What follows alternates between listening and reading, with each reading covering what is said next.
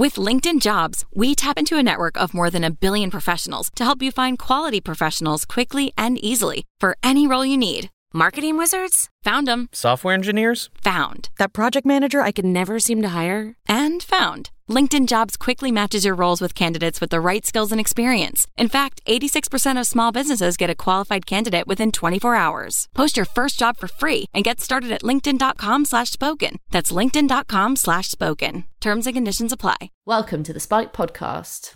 I'm Ella Whelan, Assistant Editor at Spiked, and today we have a Battle of Ideas special, with Claire Fox introducing the hot topics of this year's festival, Andrew Doyle on satire, and Nick Gillespie on what's really going on in the Rust Belt.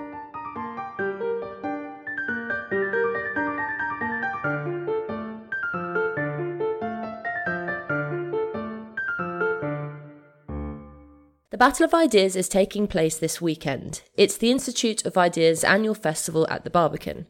Spiked writers will be there, joining world-known speakers and members of the public to discuss and debate current affairs and political trends. And what a year for it. We've had sexual harassment scandals, the Grenfell Tower fire, terrorist attacks, elections. All of this will be up for discussion at this year's battle, along with conversations about art and culture, tech, education, immigration, automation, you name it. To kick us off and to introduce the key themes of this year's festival, I caught up with Claire Fox, Director of the Institute of Ideas. So Claire, it's an exciting time of the year. This weekend, the IOI hosts its annual Battle of Ideas, a weekend of public discussion and debate where free speech is allowed. So do you think with the growing trend for censorship, having a space for free speech has become contentious? It's so ironic, isn't it, when we first started the festival 13 years ago, having a slogan, free speech allowed, caused some bemusement. Now people say, wow, that's so unusual. And you realise that free speech is genuinely felt to be under pressure by people. And they understand that just having a strapline of free speech allowed is quite a radical position. Who'd have thought it?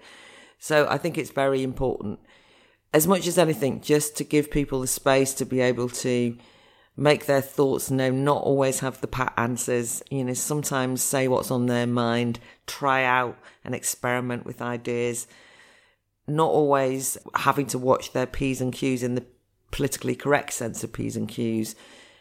In the build-up to the Battle of Ideas, there's been so many examples of people being called out, calls for them to be sacked and so on because they've said the wrong thing either recently or in the past, made a joke in the wrong context. People, therefore, need something like the Battle of Ideas in order to be able to be free from that kind of tyranny so that we can look at some of the very, very serious political challenges we face without watching over our shoulder for the thought police to clamp down on us.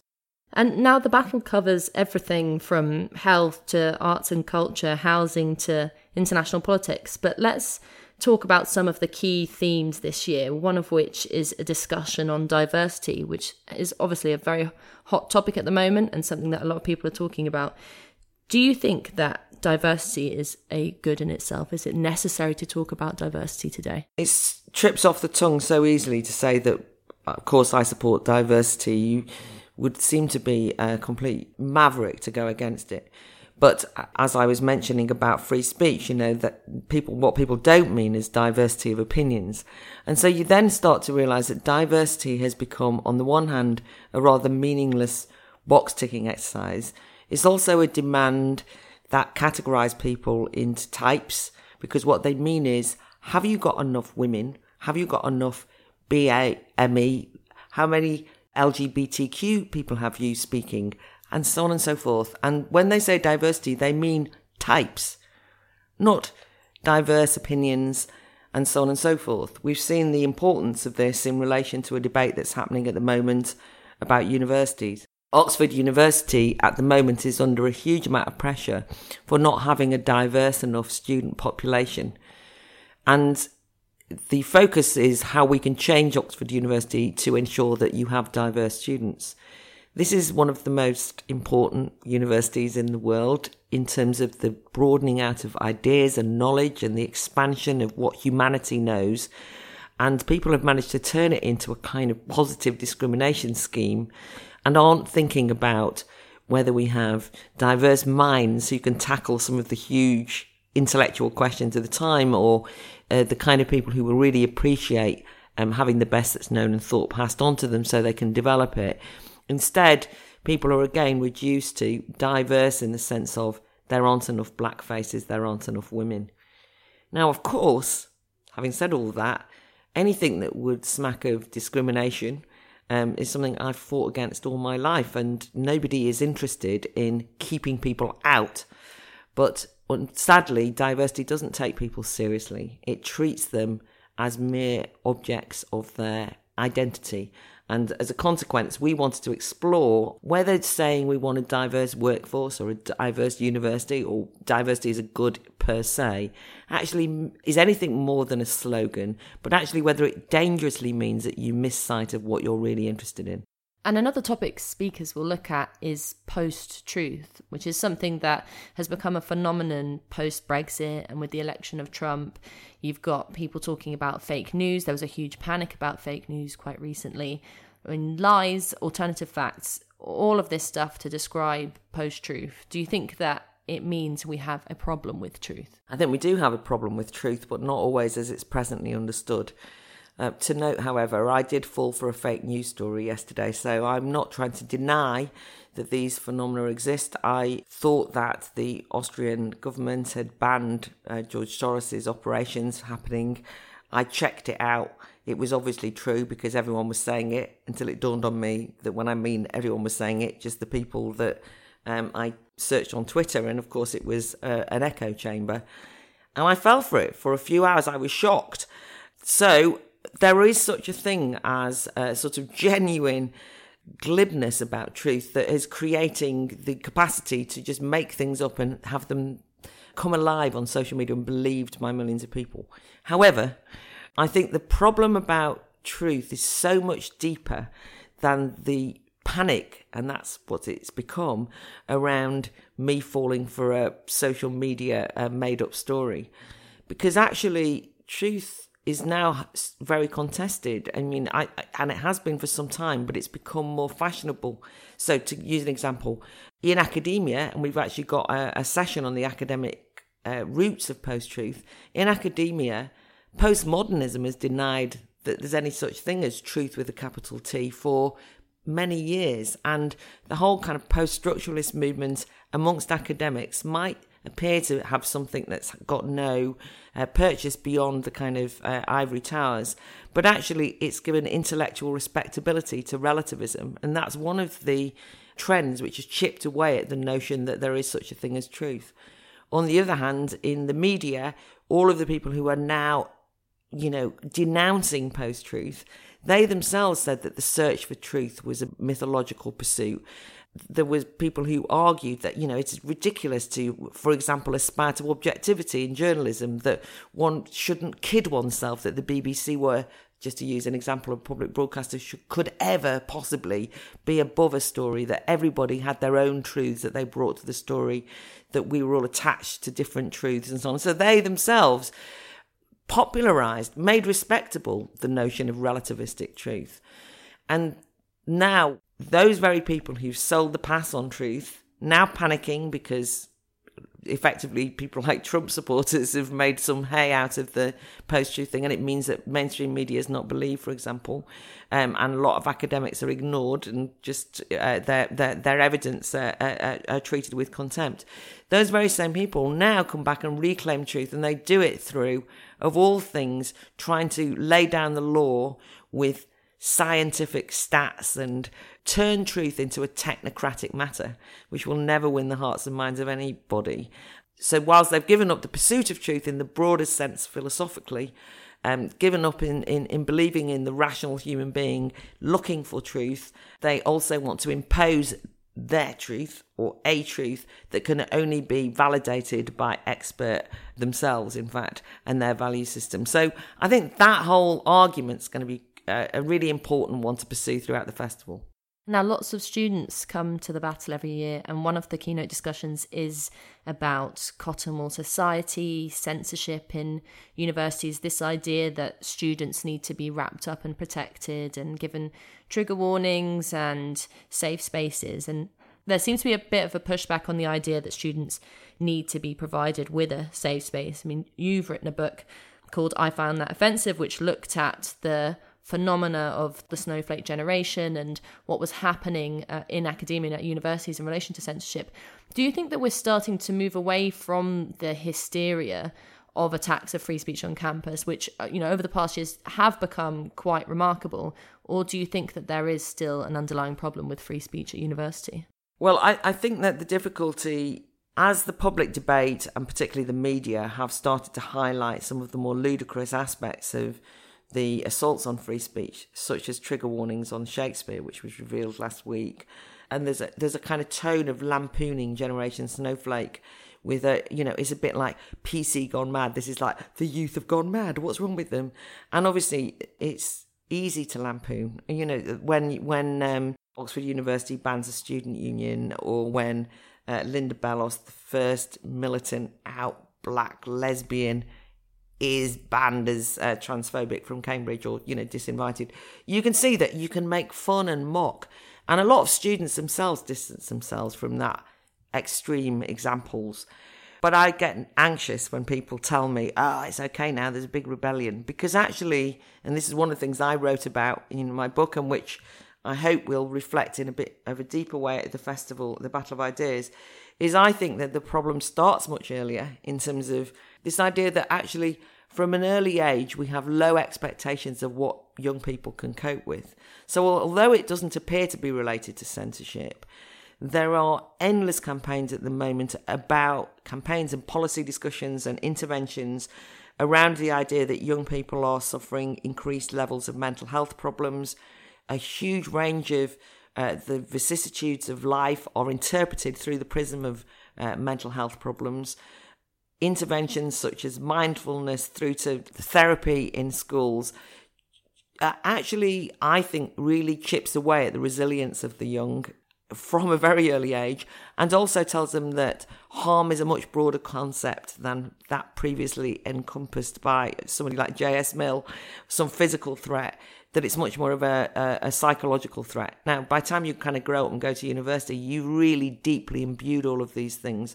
It's that cultural way that we make people feel under threat that expresses itself, I think, in the kind of hiding in safe spaces at universities, which then in turn become free speech issues. Now, if we only deal with the more superficial, easy to lampoon stories around trigger warnings, then I think we only touch the surface and we don't actually tackle what's really at the heart of the problem. Well, finally then, Claire, why do you think that promoting open discussion, encouraging free debate and defending free speech is still so important today? One of the things that's really struck me over recent years is that we are losing the ability to have debate and discussion, and we impugn our opposition, people we don't agree with the most malign motives, and we set up far too many straw men. Now, I think that's true of people I agree with and myself as much as people I disagree with. It is easy to get into one's own echo chamber. We all feel exasperated with the way that people don't understand us, and so it's easy to lash out at them. But I think that in order to be serious about politics at the moment, we have to go beyond caricaturing each other. We have to take ourselves seriously enough to put our ideas on the line for critique, and take our peers seriously enough to say that we will criticise them when we disagree with them, rather than either banning them on the one hand or, in fact, caricaturing them on the other. So why I think it's important at the moment, we live in extraordinarily important times. History is being made. Brexit, which I find exciting, has set change in motion in the United Kingdom, but we know as we look around that what's called populism has seen a rejection of the old post-war arrangements, changes in the air, but it's scary. Change is not something where you kind of go, yes, come on, because we don't know what's going to happen. And it's in a way in our gift. And I celebrate Brexit, but I look at the people doing the negotiating on behalf of the Tories and I, want to scream. So the Battle of Ideas becomes a place where, rather than screaming, or rather than kind of getting scared on our own by the real challenges that we face, we can actually discuss how we can make history, make this historical period have a different outcome than that fatalistically decided from on top. We have the chance to do this ourselves, so let's talk about it. That was Claire Fox introducing this year's Battle of Ideas. Now for our next guest. Andrew Doyle is a comedian. As well as his own stand-up work, he is the co-writer for the viral sensation Jonathan Pie, that satirical pissed-off news reporter you may have seen popping up on your Facebook. Andrew knows a lot about satire, and he argues that today it's under threat. How can you poke fun at an oversensitive audience and live to tell the tale? So, how detrimental is today's climate of censorship for comedy? And in a so-called post-truth world of fake news, is there space for satire anymore? I managed to persuade Andrew to call me from a mountaintop in Italy to talk to me ahead of his debate this weekend. So Andrew, you're chairing a discussion at this year's Battle of Ideas on satire, and you've also written a lot for Spiked on how censorship is threatening comedy. In today's oversensitive climate, do you think that satire is dead? I wouldn't say it's dead, but I'd certainly say it's more difficult in many ways. Satire depends on people not being too sensitive, because it does delve into areas that are tricky. And also it depends on people not just taking everything on face value, as all jokes do in many ways. If you're determined just to hear certain keywords and assume that a satirist means exactly what they say, or a comedian means exactly what they say, then ultimately you won't get the point of the joke or of the satire. You see this happening again and again with Charlie Hebdo. People say every few months or so you get an article complaining about the front cover of Charlie Hebdo, because obviously the people who criticise it generally don't read beyond the front cover. They just look at the picture and make a judgment. And those judgments depend on people just assuming that Charlie Hebdo are saying literally what the illustration appears to depict. If you're saying that, means you simply don't understand what satire is or how it works. And I think that's a big problem. Now, fake news is obviously a problem for satire, and I'm thinking about sites like The Onion and The Daily Mash, which are satirical, which are piss-takey, are now being construed as fake news or being taken seriously. Are you worried about this blurring of the line between truth and lies and gossip, fake news and satire? I find it really interesting. I think part of the problem is that so much of the news that we see nowadays is self-satirizing. To satirize Donald Trump, all you would have to do is cut and paste his own tweet. At that stage, it's difficult, isn't it, to satirize anything when the object of your satire is inherently ridiculous already. You see this with the philosopher A.C. Grayling, whose tweets now read like Donald Trump's tweets. They read like a teenager having a tantrum. And there's a parody Twitter account set up called A.C. Wailing. And if you were to just read the tweets, although they are simply exaggerations of what Grayling himself has said, it would be difficult at first glance to distinguish between the two. And I think that's a problem. The other problem, of course, and I do have some sympathy with it, is that when you're on Facebook, news stories come up and they all look the same, don't they? And so it's obvious why sometimes you would assume that a fake news story could be the real thing. And often I find myself in a situation now where I normally want to check to see whether it's reputable or not. There's so many websites out there, and there are so many different news outlets. Inevitably, we're all at one point going to be tricked by a satirical piece, although the object is not always trickery. Do you think a lot of comedians are worried about the state of censorship in relation to their work? Or do you think that there's a level of self-censorship among the comedy circle that is not helping the situation? I think self-censorship is a real problem, because ultimately you do have to get on in the industry. And if you are perceived to be a certain type of comic, I mean, often if you are going into certain areas, you will automatically be lumped in as a right-wing comic, even if that's absolutely not the case. And ultimately people do want to get on, and they want to be booked by promoters. They want to get on television. And the best way to do that really is to not have an opinion about anything, I think. So I think self-censorship is a problem, and the reality that more and more audiences are willfully, perhaps, misunderstanding the point of the joke, and merely finding offence where there really isn't anything offensive about what you're saying. Often when people are offended by comedy, it is because they've misunderstood, and sometimes that is willful, I think, and it's more to do with the political agenda. But yes, I think you're absolutely right that self-censorship is an inevitable corollary of this culture that we're living in now, where anybody who says something that could be even slightly perceived as offensive is then pilloried online. I mean, we saw it this week with Clive Lewis, didn't we? I mean, a comment made obviously in jest, quite obviously in jest. Everybody present took it as a joke, and yet we've had people piling in very opportunistically, I would say, mostly from the Conservative side or indeed the Blairite left, to attack him, just to take the opportunity to attack him. Now, Andrew, you co-wrote Jonathan Pie, which has been a huge success, and part of that comedy is taking the piss out of the very shouty news reporter, perhaps taking the piss out of the kind of binary opposition that sometimes people find themselves in relation to politics and the news. He's a very gruff, very opinionated man. What kind of space does Jonathan Pie fill in this kind of panic about fake news? And a lot of the times what Jonathan Pie does is does express a kind of a partisan view in a very angry way. And I think that does partly reflect the greater polarization in politics generally. Whether that's a good thing or bad thing politically, I don't know. From Jonathan Pye's perspective, it's satirical.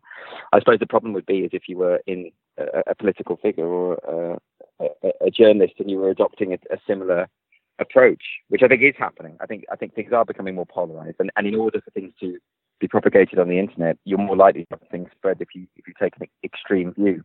Well, finally then, Andrew, why is it important to laugh at ourselves, to be able to handle mockery? Why is it important to defend satire today? I think if you look at history, you'll see that figures of authority have always genuinely feared satirists and comedians. If you're laughing at something, if you're not taking it seriously, you undermine that authority. It's a really, really powerful tool.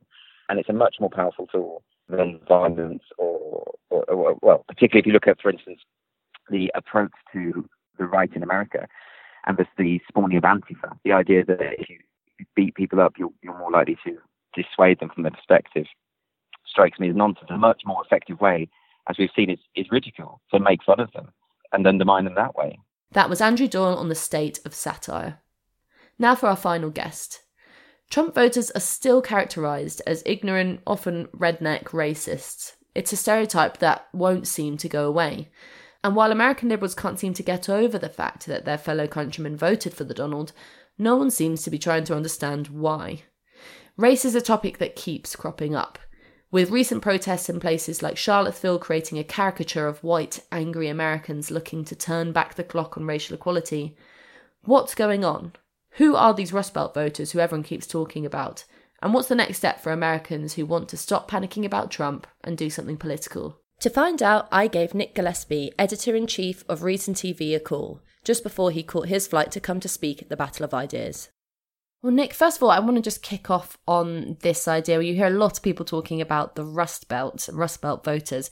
Tell us, who are they and why did you think that they voted for Trump?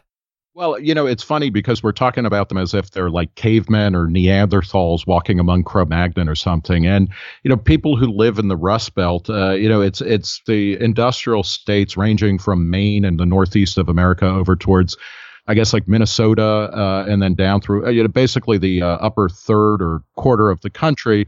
And they're like the rest of America, except that they perceive that their main economic function was industrialism and that it's dropped out in the past 5 or 10 years. This is based on a complete lie and misunderstanding of the American economy to begin with. The Rust Belt as a concept went back to the late 60s and early 70s. Industrialism as a percentage of the American workforce, people working in factories, peaked in 1943, and it's been in a straight line decline since then.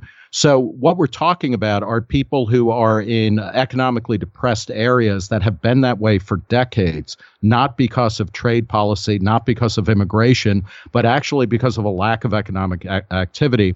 And what you find with these people, to a certain degree, is that they tend to be socially conservative and economically populist. So they like things like trade barriers, but they also are against abortion. To the extent that it matters, they're against gay marriage or they're against any kind of change. And that's kind of their problem, is that they're stuck in an economy that hasn't existed for a long time.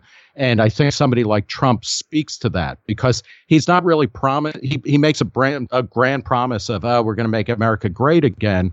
But he doesn't really have any way to do that other than to say we're going to keep exports out and we're going to keep things the way they are and go back to how they were 20 or 30 years ago, which really isn't a plan.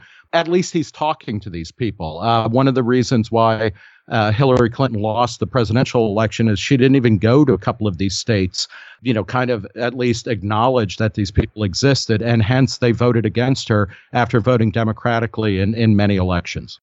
You often get two versions of Trump voters.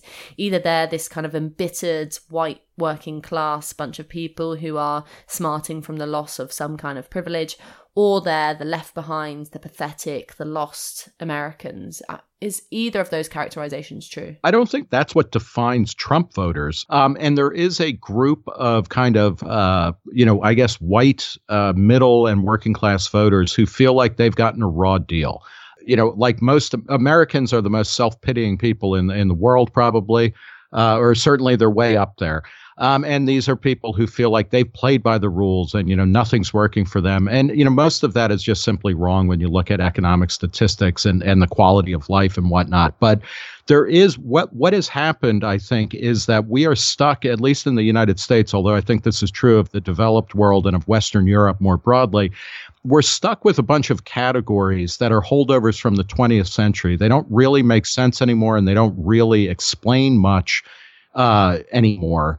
But we feel, beholden to them. And this is where the race dimension in America plays out, where there's this sense that somehow Blacks and Latinos, who by every measure are doing far worse than, white people in America, are somehow making these enormous strides due to government intervention, through affirmative action, through free welfare and Obama phones and things like this. And I think there's a certain amount of people in America who feel like after we basically in the 21st century, we've been growing at historically low economic growth. And there's a sense that we're stagnating and people are looking for someone to blame. And in America, traditionally, the people you blame are Black people for committing crime, for not fitting in, and immigrants. And in this case, that's why Trump made his, when he ran for president, within 5 minutes, he was talking about how Mexicans were rapists and drug dealers and criminals, disease carrying. These are old stereotypes of immigrants, and the face of immigration in America now is Mexican. So you see in a very classic way, when things start to go sideways, Americans look to scapegoat Blacks and they look to scapegoat immigrants. And I think that's part of what Trump feeds into that in a very real way, because he doesn't have any vision of the future other than to say we're going to get back to this vague era when he was younger, when everybody got along, even though that's actually not what was going on when he was younger. I know obviously there that you've outlined that there might still be problems in terms of racism in America, and that's certainly true, but do you think that there's an ugly side, a kind of racializing undertone to this panic about racism that it really leads to an obsession with identity, an obsession with race that perhaps is quite unhelpful in this circumstance? Oh, yeah, absolutely. I think part of the rise in identity politics in America is being fueled by two things. And it's important to note that racial antipathy has been growing since even before Barack Obama was elected president. It's growing at a time when most indicators show that racial and ethnic identity is less of a barrier to social improvement, to inclusion, to economic gains than ever before. And I think what we're seeing are two weird developments. And one is that there is an industry in America of people who manage ethnic difference. And this is in the government, at colleges and universities. There are people who make a living by saying, okay, this person is this particular ethnic minority, and they're going to be in this type of program that helps better them. I think those people are oftentimes recognizing that program's rationale is kind of becoming less and less clear over time, because we are a more tolerant society. We are a more inclusive society. At the same time, but they insist that even as things get better overall, that we need these programs more than ever. That helped create a white identity movement. And this is what I think Trump speaks to, that somehow everybody's getting a free deal. Everybody's getting a hand up except good old white people. That's as equally stupid, or actually it's even more so, I think. But then you get into this loggerheads where everybody is claiming that somehow through inclusion in a particular ethnic or minority group, or even an ideological group, that should give me a special platform from which I will get more money, more prestige, more status, more speaking time. And it's a really sick dynamic because in a society, and particularly in a pluralist society, because it means you're not really making arguments. People are just speechifying one after another, and it comes down less to the exercise of persuasion and much more the exercise of political power to structure relationships throughout all aspects of society. Well, finally then, Nick, I know that you have been very critical of Trump, as Spiked has. I mean, I think we have struggled to agree with him on almost anything. But do you think that there's a positive kernel to this in the anti-establishment nature of the Trump vote? There are two things, at least, to think about Trump that I think are positive. One is in many of his appointees, and I'm thinking of people that run groups like the Federal Communications Commissions, which governs kind of phone and telephony policy, the Environmental Protection Agency, the Food and Drug Administration. He's actually appointed people who are interested in deregulating these industries so that we're no longer using a framework, a kind of mental and policy framework from the 1950s, 60s, in the case of the FCC from the 1930s. That's great, and it's really good. And it's these are old edifices that should be pushed away and just like kind of buried underground. So he's doing some of that, which is kind of interesting. But the other thing is that, that fuck you to the establishment, which was stunning. And it's like, I don't agree with Trump on virtually any of his policies, but I do think it's bracing and it's positive to see the entire array of the political establishment, both right wing and left wing in America, completely impotent in the face of one of the most ridiculous figures in American and probably world political history. He won. And I think he is the end of something. I think he's the end of the old order of the 20th century because he doesn't have any vision of the future. He only has a vision of restoring the past, and that past is delusional. He is clearing out a lot of dead wood. And I think the real challenge in America is, can people in either party or people across the political spectrum get back to a kind of Enlightenment sense of ideals about, where you simultaneously ensure universal kind of human, common humanity while respecting individual differences, while allowing people to live however the fuck they want, as long as they're not really hurting other people, and to let people innovate and experiment with how they want to structure their lives, their businesses, you name it. And so in that sense, I'm optimistic that what comes after Trump will be better, because I think, and obviously this is happening in England, it's happening elsewhere around the world. Like, people are just fed up with a tired, worn out post-World War II consensus of a kind of rule by elites, by technocracy, by people who are smarter than you. The one thing that is great about Trump, I guess, is that he makes it absolutely clear that people who run the government are not smarter than you. In fact, they are clearly more idiotic and dumber than you. And I think, that's the challenge he presents those of us who are neither Republican nor Democrat, to actually not to come up with an answer to him, but to transcend him and to create a more wide open world. That is what we see in the most interesting areas of culture and the economy.